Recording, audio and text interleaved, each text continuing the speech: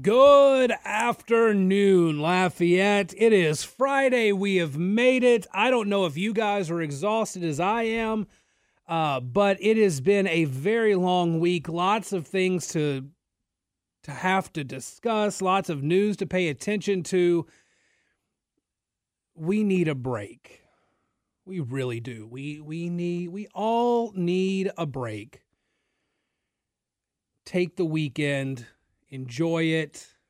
Try not to focus on the stuff that gets us so riled up. But in order to get there, we do need to get through the news of the day here today. 232-1542. If you want to be part of the conversation here on the Joe Cunningham Show, or send a message through the KPEL app chat. Want to hear from y'all on the show today. All right, so we got to talk about the mugshot.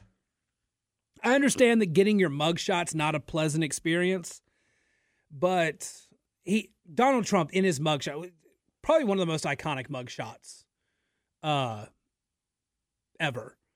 But he really does have a face like somebody told him to smile, and whether it was a joke or not, whoever was taking his mugshot said smile, and he like scowled even harder. That's what the mugshot looks like.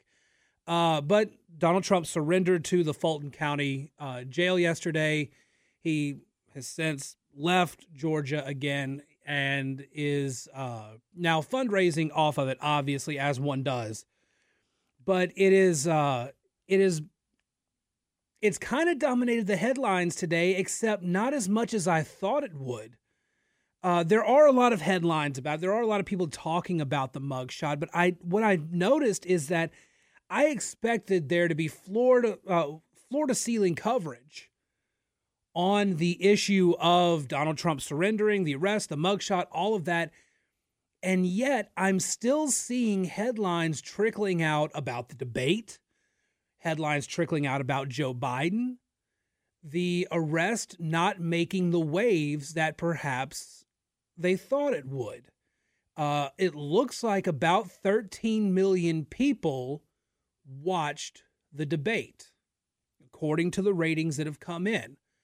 The first poll that came out afterwards showed some very interesting data when it came to the debate. And some of it I find very, very interesting. One of the takes, or one of the things that we learned from the debate, is that a lot of people, their favorability, but also their unfavorability went up after the debate, which if you had 13 million people watching it, pretty clear what happened.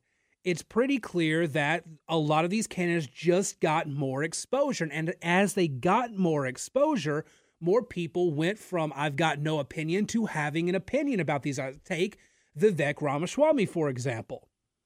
He went from about 50% favorability to 60% favorability, which is great, but also went from about 13% unfavorability to 32% unfavorability. Tim Scott went from 12% unfavorability to 23% unfavorability. Asa Hutchinson doubled from 23 to 47% unfavorability. Doug Burgum's tripled, and I thought Doug Burgum had a pretty good performance at the debate, but 10% to 35%. Incidentally, Mike Pence's unfavorability went down from about 57 to 54, but that's still very high unfavorability. Chris Christie, his unfavorability went down from like 62, 63 to 60. That is pretty significant. That Pence, who got some of the most talking time on the stage, and Chris Christie, who was able to make some good points, their unfavorability went down. But a lot of it is, I mean, if you look at the Ramaswamy thing, like I was saying earlier, a lot of people had never heard, 37% of voters had never heard of Vivek Ramaswamy or had no opinion on him.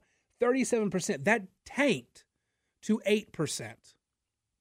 And now you see his favorability go up from 50 to 60, but also his unfavorability going up from 13 to 32%. more people getting exposure to the candidates is having an impact on how the race is going to go. We've got no polling data from the state level polling since the debate came out. I imagine Monday we will probably have some data that will kind of show if maybe the debate had an impact on the primary. We'll see on that. But another thing here, another interesting data point on this. Nikki Haley, according to this 538 Washington Post Ipsos poll that I'm referencing, Nikki Haley, when they did the who thinks whichever candidate won, Ron DeSantis got 29%, Vivek Ramaswamy got 26%, Nikki Haley came in third with 15%. But she had a 17-point increase in the share of debate watchers who are now considering voting for her, 29% to 46%. She had a 14-point increase in favorability from 51 to 65%. Exposure helps the candidates, which is what Donald Trump was hoping to avoid by having his arrest yesterday, the day after the debate. But so many people talked about it yesterday, and yet these numbers came out, and yet so many people were talking about it, and yet there were enough clips the media had to talk about it yesterday. And Trump surrendering to the Fulton County Jail didn't happen until yesterday evening. There was a day full of headlines. And so the candidates are now getting more exposure.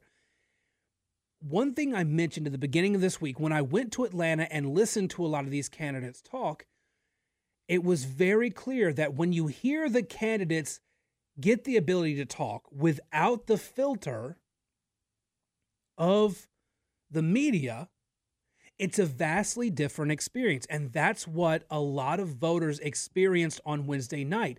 Yes, there was a time limit. Yes, there was crosstalk. Yes, there was a rambunctious crowd. But voters got to hear the candidates talk. And some of that crosstalk did help too.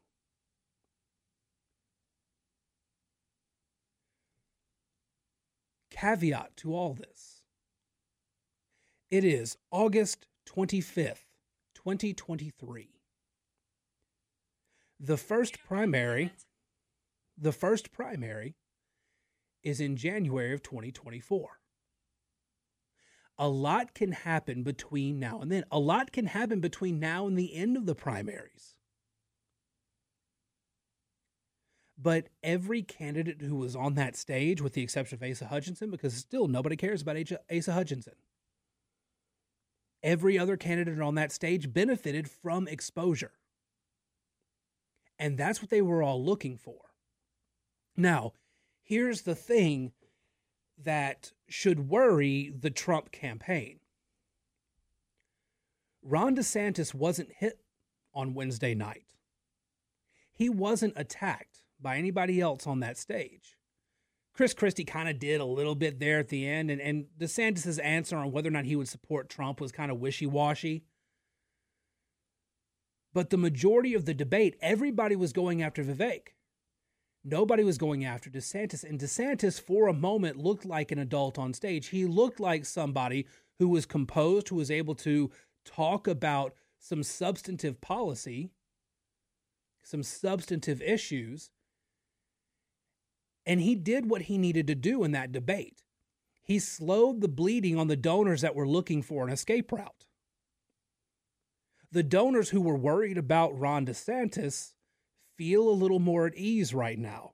The donors who were looking away from DeSantis over to Tim Scott, now looking back at DeSantis because Tim Scott had a weak performance. He was meek. He was very much behind the scenes. I told y'all at the beginning of the week, Tim Scott needed to show that he had some steel behind the smile, and he did not show that. He was very scripted. Tim Scott was very scripted, much in the way Marco Rubio was in 2016. And I think that hurt him. He did not show a whole lot in terms of engagement with the other candidates. He needs to show that he can be tough, he can be aggressive, and he did not get a whole lot of help out of there. I imagine you can probably see his numbers drop a little bit. Vivek, I think his numbers will rise a little bit, but I also think his unfavorability will continue to rise too, because he did annoy a lot of people. But Wednesday and Thursday were the biggest days of the primary so far. Trump had his fourth arrest, his fourth arraignment, but also had a mugshot that came out. That's becoming a huge flashpoint for his campaign. But the other candidates had big moments on Wednesday. And now all of those big moments are fighting against each other. And we're really seeing a potential fight forming in this primary. And in a few months, when we get to the Iowa caucus, that's when a lot of things will come to a head. 232-1542 is the number if you want to be part of the conversation. Let's take this break. When we get back, the news of the day here on the Joe Cunningham Show, News Talk 96.5 KPEL. If you're looking for more great conservative content throughout the day, why don't you head on over to my site, redstate.com. I'm a senior editor over there, and I work with a lot of great conservatives, putting out a lot of great news and opinion each and every day. Plus, if you use my name, Joe, as the promo code, you can subscribe with a discount to our VIP section where you'll get a ton more great content that you won't find anywhere else. Check out redstate.com today. Welcome back to the Joe Cunningham Show here on News Talk 96.5 KPEL. Sorry about that delay there. We had a question on the app chat. Mike, wonder how much Trump raised or will raise from the arraignment. It looks like, let me try to make sure on this.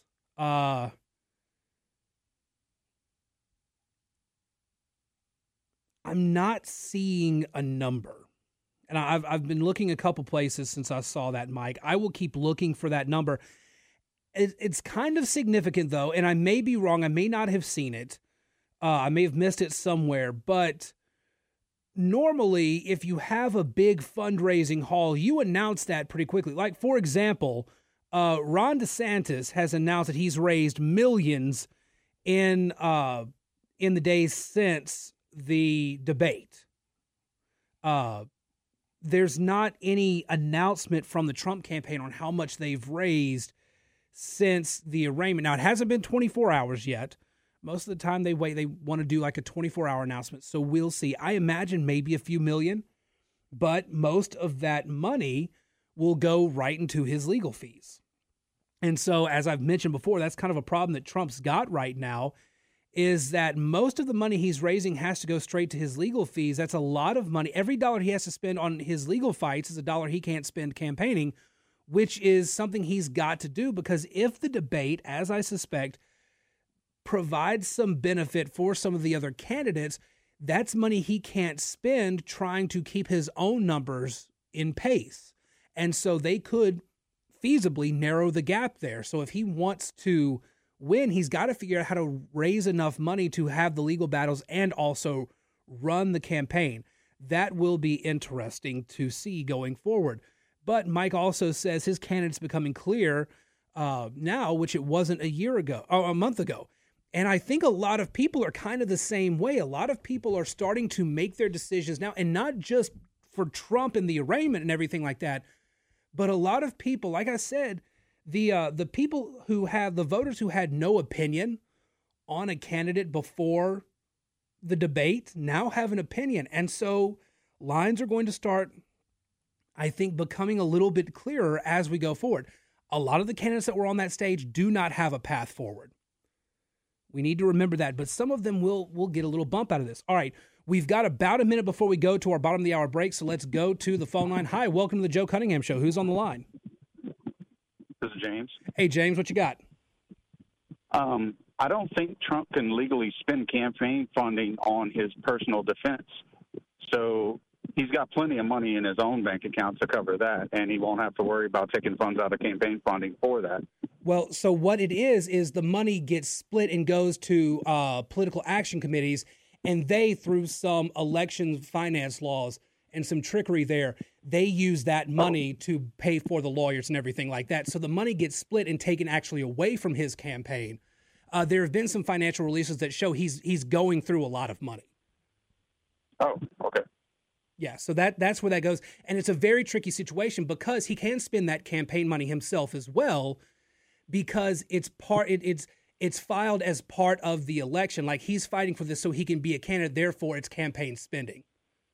It's very tricky accounting stuff that's worked into election law. Well, either way, he can still personally afford his own defense. That's he can, one but good thing he's got going for him. He's got to liquidate a lot in order to be able to get there. James, thank you very much for the call. I got to take this break. Your calls, your thoughts on the app as well, 232-1542. We will be back in just a moment here on the Joe Cunningham Show, News Talk 96.5 KPEL. Hey, this is Joe Cunningham, and you're listening to the podcast version of my daily radio show. Now, if you want to listen live, all you need to do is download the KPEL News app to your phone. You can listen live every weekday from 3 to 4 p.m. and communicate with the show using the app's chat feature. So go over to your app store, download the KPEL News app, and listen to my show every day from 3 to 4 p.m. Central Time on News Talk 96.5 KPEL. Welcome back to the Joe Cunningham Show here on News Talk 96.5 KPEL. 232-1542 is the number if you want to be part of the conversation. Glad to be speaking with y'all today. Glad we are at Friday. Good Lord, we all needed a Friday. Hey, if you're in the New Iberia area, just getting word that Highway 182 appears to have opened back up. That's the highway that the train derailment the other day had shut down, but we're getting word that that's opened back up. So good news in the New Iberia area. Also, just real quick, want to remind folks that we are under a statewide burn ban. In fact, the burn ban was amended today. So the original burn ban was rescinded and a new one was issued. And so the previous one offered exceptions to localities. Those exceptions have now been completely stripped. There is a statewide burn ban, period. In Louisiana, do not set any fires, subject to prosecution and fines. So please, given what's happening in Beauregard Parish, given what's happening even in places in North Louisiana, really need to make sure that we are not adding to any potential problems here locally. And, had Mayor President Josh Guillory on yesterday. One of the things we talked about is, and for a lot of folks, if you've got trailers, you're taking a boat, you're taking, you got a trailer loaded down with something, make sure that the chains that you've got are not, running across the ground and causing sparks. Even those little sparks can have a big impact. So do be careful as you're traveling. All right. Let's get back to the news of the day. Plenty more to talk about. Jerome Powell with the Federal Reserve came out today and basically said, hey, look, the job's not finished. Jerome Powell says, expect more interest rate hikes. We've seen the inflation rate go down, but it's not down enough yet, so we need to do more. He didn't say anything that was surprising. Most of Wall Street, most of the business community seems to expect the Fed's going to do more. So that didn't really affect the stock markets today. But as the numbers keep kind of, coming out, it looks like we're still, suffering from inflation and some of those secondary effects.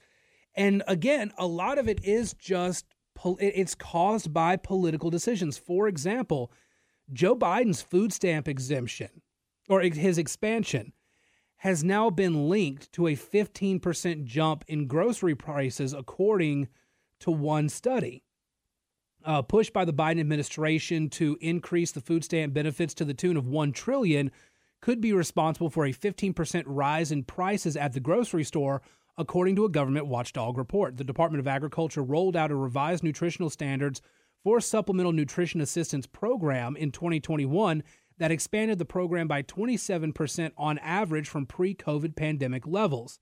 That's according to the Foundation for Government Accountability. Overall spending on the program more than doubled between 2019 and 2022, going from $4.5 billion in 2019 to $11 billion in 2022, according to a study released by that government accountability group.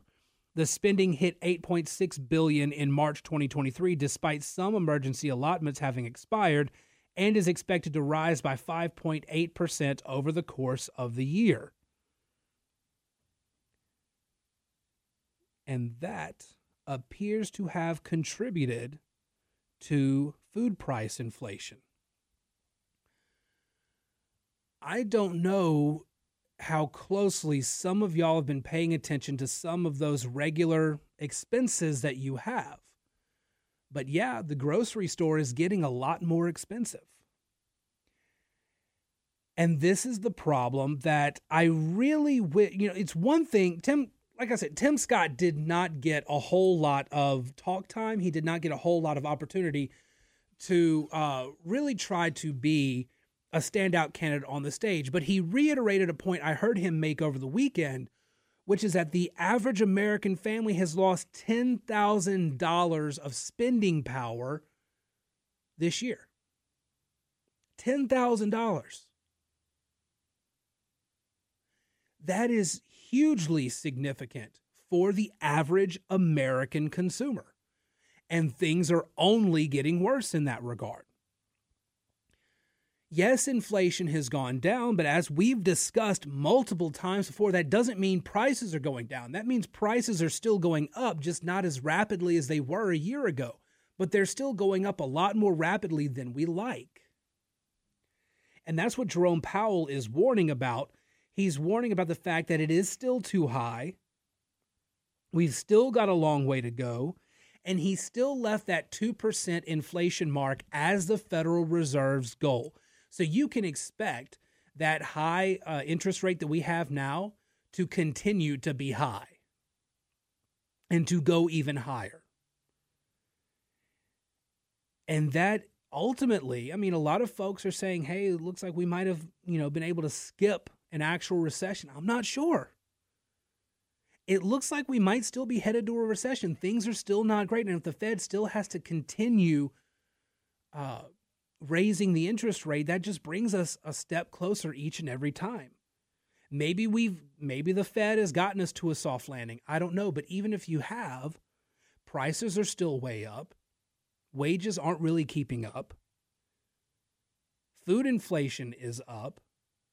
Now interest rates are up, which makes a lot of purchasing a problem for Americans. And on top of all that,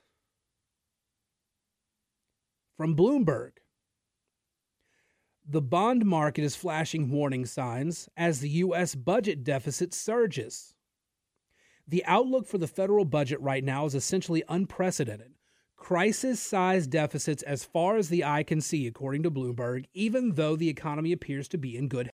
That prospect is making investors uneasy, as demonstrated by yields on the benchmark 10-year treasuries climbing over 4.3% this week, their highest level since 2007.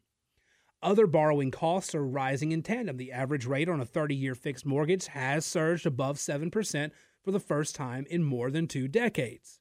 Going it further into the story, investors worry that sustained fiscal shortfalls on the scale projected by the Congressional Budget Office could push those rates higher, which only puts more pressure on public finances by adding to the government's ballooning interest bills.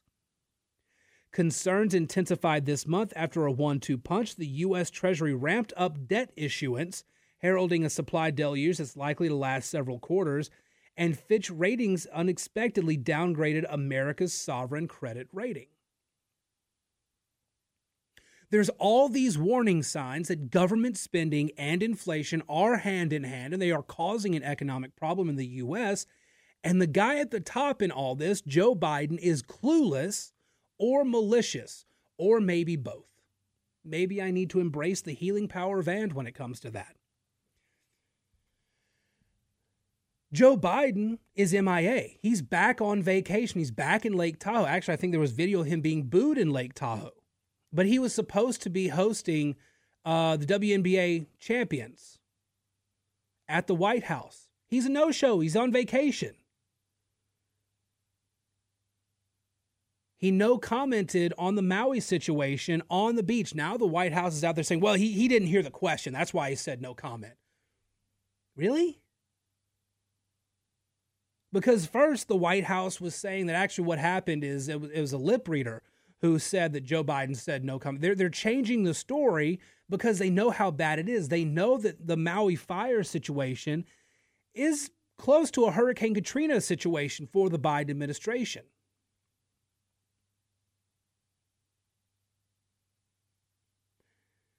All of this is happening while the Republicans are trying to figure out who their candidate for next year is going to be. And I know there's talk of replacing Joe Biden, but even if they do, nobody that they replace him with is going to be any better. Gavin Newsom has seen unprecedented refugees out of his state to other conservative states. His progressive policies are even further to the left than Joe Biden. Michelle Obama wants nothing to do with the White House. The American people want nothing to do with Kamala Harris or Pete Buttigieg.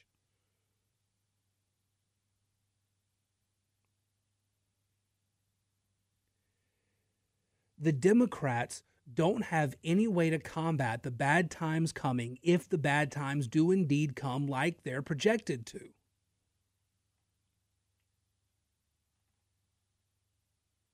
As Billy points out on the app, we've technically been in a recession. The actual definition of a recession, we met that a year ago.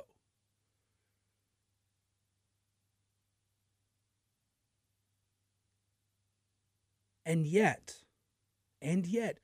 nobody will actually say anything about it. The media has tied itself into pretzels to say that, well, everything's great. The American people just don't believe it. They don't believe their lying eyes. They don't believe the pain they're feeling in their, they don't believe the economy. They believe the pain in their pocketbook, which isn't all that real. That's what the media is saying. You shouldn't believe your lying eyes. You shouldn't believe that pain that you're feeling at the pump. You shouldn't believe that pain you're feeling at the checkout counter at the grocery store. You shouldn't feel that pain from goods and services on the rise. That's what the media, that's what the Democrats want you to know. They're not going out saying, we know that things are painful. We are righting the ship. We are doing what we can. Things have improved. No, they're telling you everything's great. They're painting a rosy as hell picture for you.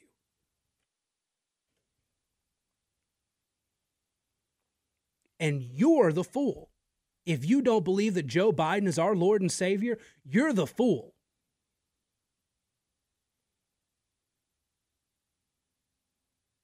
We don't have an honest media. We don't have an honest Democrat Party. Hell, we don't have an honest Republican Party most of the time.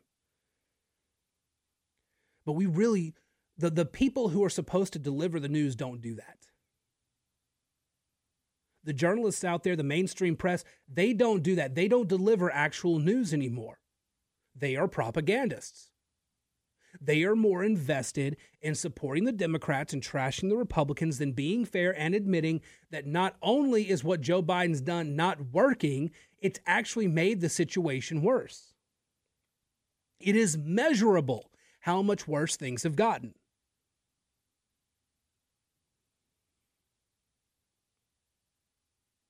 Which is why next year is so, first of all, it's why this year is so important, because we have a similar situation in Baton Rouge. We have John Bel Edwards, who has taken this state and ground it to a halt.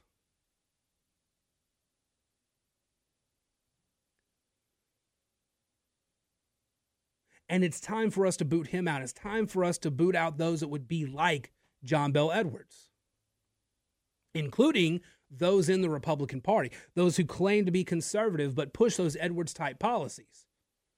Time to boot them too. And that's this year.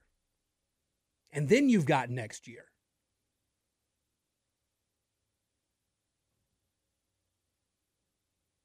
And next year is when Republicans have to make the decision.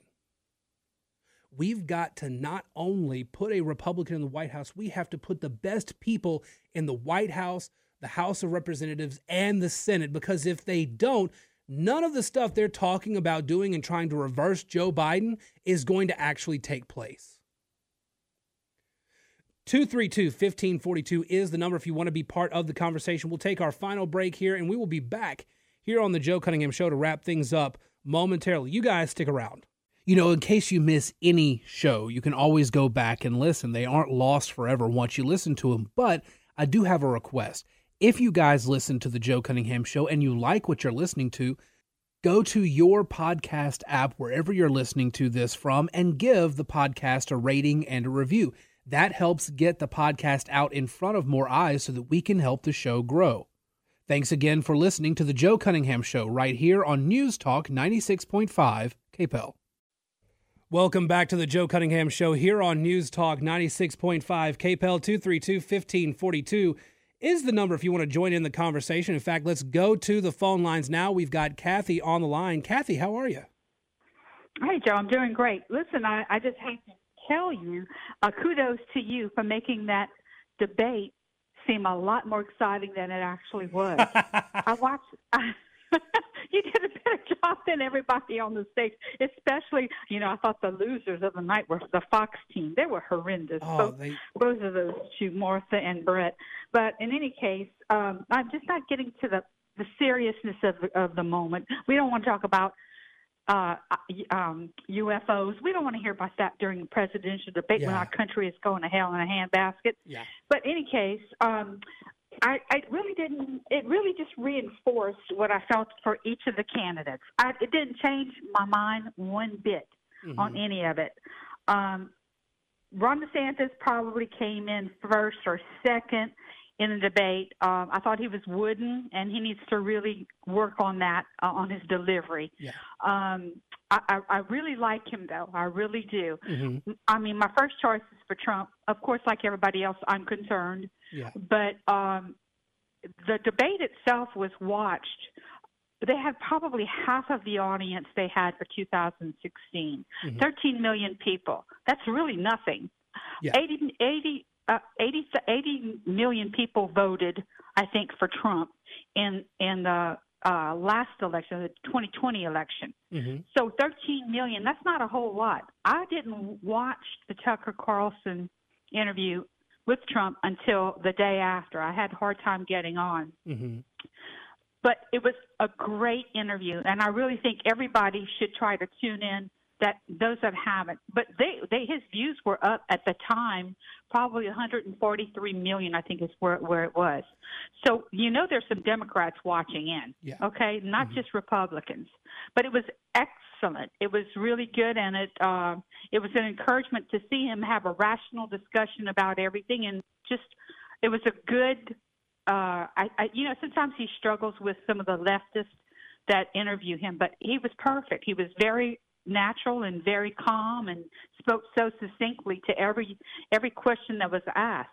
So I really want to encourage your audience to take a peek, and to yourself if you haven't watched it. I did watch it, actually. And as far as, I'm sorry. And I did watch it, and it was a good interview for Trump, and a lot of it is because he talked about a lot of those same substantive policies I really want to hear from some of the other candidates, too. It was one of Trump's best interviews. Yes. So, and then the other thing I wanted to mention was prices and inflation.